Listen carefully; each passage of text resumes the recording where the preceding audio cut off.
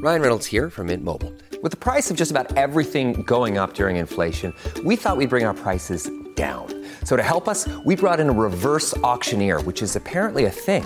Mint Mobile Unlimited Premium Wireless. How to get 30, 30, bit to get 30, bit to get 20, 20, 20, bit to get 20, 20, bit to get 15, 15, 15, 15, just $15 a month? Sold! Give it a try at mintmobile.com/switch. $45 up front for 3 months plus taxes and fees. Promo rate for new customers for limited time. Unlimited more than 40 gigabytes per month. Slows full terms at mintmobile.com. Big stories, big guests, the big picture. Afternoons with Rob Breckenridge. Weekdays 12:30 to 3, 770 CHQR. New study out on what's been an ongoing issue, and that being food allergies, and more specifically, how schools are expected to deal with these kinds of situations. Nobody wants a child to have a fatal allergic reaction at all, let alone in a school setting. So how are these kinds of situations to be dealt with? Now, it's become fairly commonplace for schools to have peanut bans. Whether there be peanuts, peanut products, peanut butter, any of that, that most schools tend to ban those products for that reason, to prevent a student with a severe allergy from having a potentially fatal allergic reaction. But are schools obligated to go that far? Obviously, there are other serious allergies that exist that don't fall under these bans. Again, it's not to say that schools just simply absolve themselves of any responsibility for dealing with these kinds of situations, but it doesn't have to include food bans. At least that's the conclusion of this new study. That food allergies, severe food allergies, do need to be considered a disability, do need to be accommodated in schools. But that does not mean that food bans are a legal mandate that flows from them. Now, joining us to talk more about this newly published research, one of the co-authors joins us on the line here this afternoon, Eric Adams, Associate Professor of Law at the University of Alberta. Professor Adams, good to have you with us here. Welcome to the program. Oh, thanks, Rob. Nice to be here. Well, when we look at, the legal reality around all of this, do we have a lot of case law that we can look at? We don't have that much, but what we do have does provide some, I think, important information. And we went in wanting to answer that question, just how many cases are out there involving people suffering from allergies? Have they been making constitutional claims? Have they been making successful human rights claims? What is the legal status of folks that are suffering from allergies? And then the second part of our question was, depending on the first answer, what is the legal status, then what should we do about it? And in particular, our focus was on the school setting and how schools respond. The question of allergies as a disability, which is not a medical question so much in this context as it is a legal question. If something is considered to be a disability, what flows from that? That's a great question. So both provincial human rights laws and the Canadian Charter have identified physical disability as one of those things that people experience discrimination about. And so we know that people in our society who suffer from various kinds of diverse physical disabilities can find full participation in the life of the community difficult because of the barriers, many of them completely invisible to the rest of us who aren't suffering from various kinds of disability or dealing with disabilities, that prevent their full participation. And so human rights law and constitutional law have recognized that people dealing with physical disabilities and allergies actually fall within that definition, are protected by the law. What that means is that it requires institutions who offer services to the public, like education, have to take in mind they have to accommodate the participation of people who might otherwise be prevented from doing so because of those disabilities. And so maybe I'll make this specific. If you think about people who have serious allergies and are going to react badly, perhaps even fatally, to coming into ingesting a food product, then, those people need to be able to go to school safely.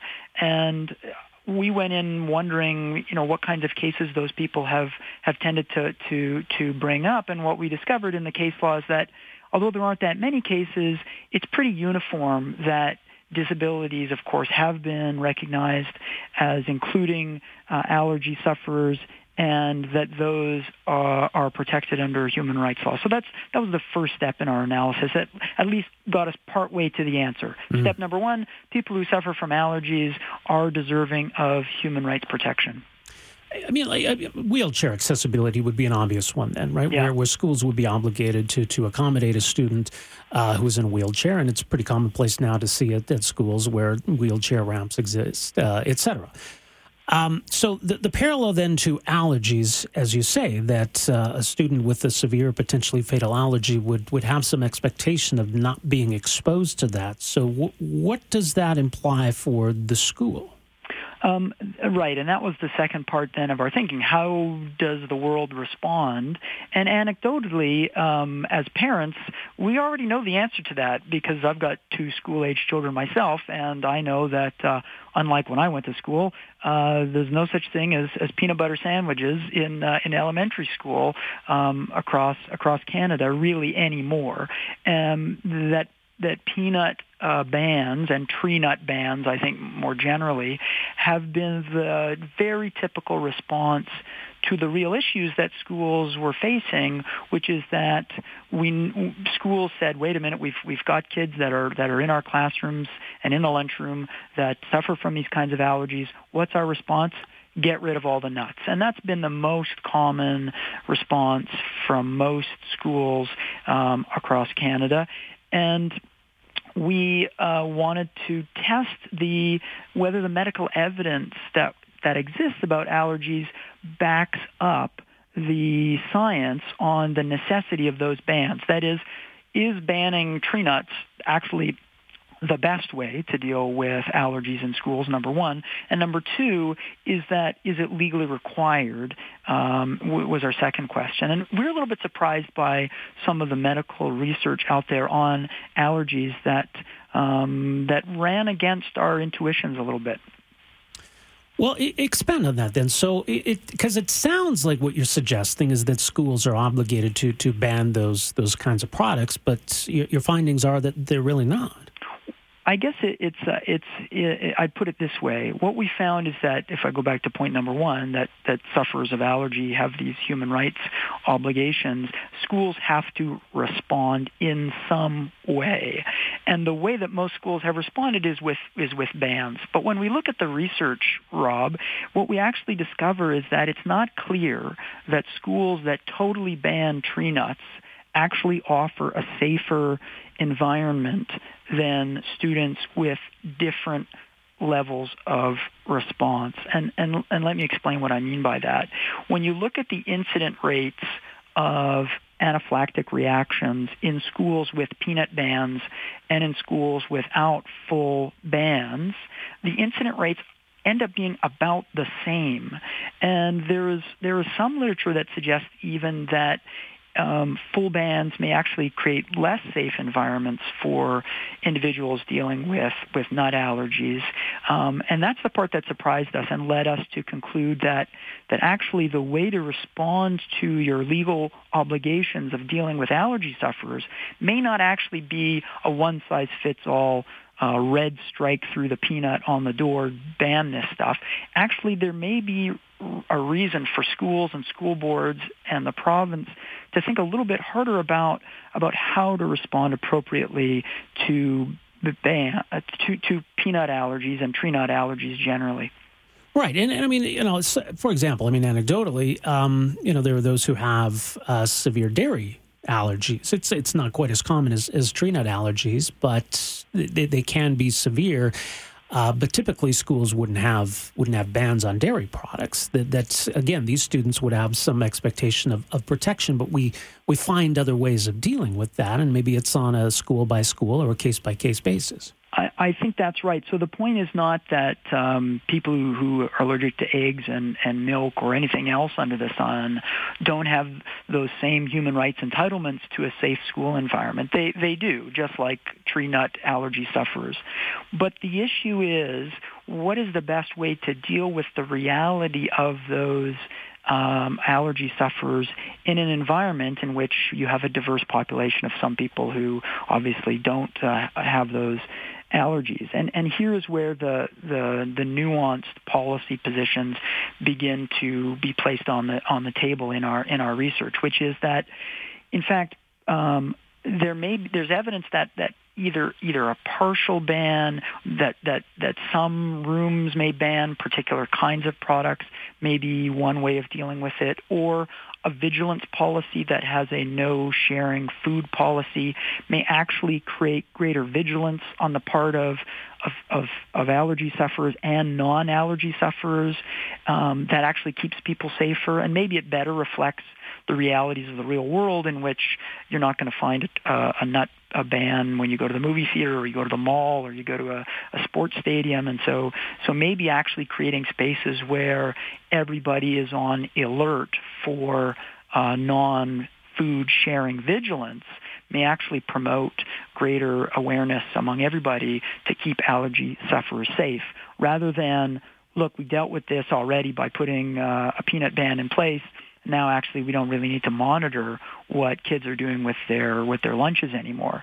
The reality is a response that is actually more vigilant and more in tuned to the possibility that some kids, might have a peanut product in their lunch, may actually counterintuitively a little bit end up keeping everybody a bit safer. So what we're saying in our study is total food bans have been popular for a bunch of reasons. I think because it's easy.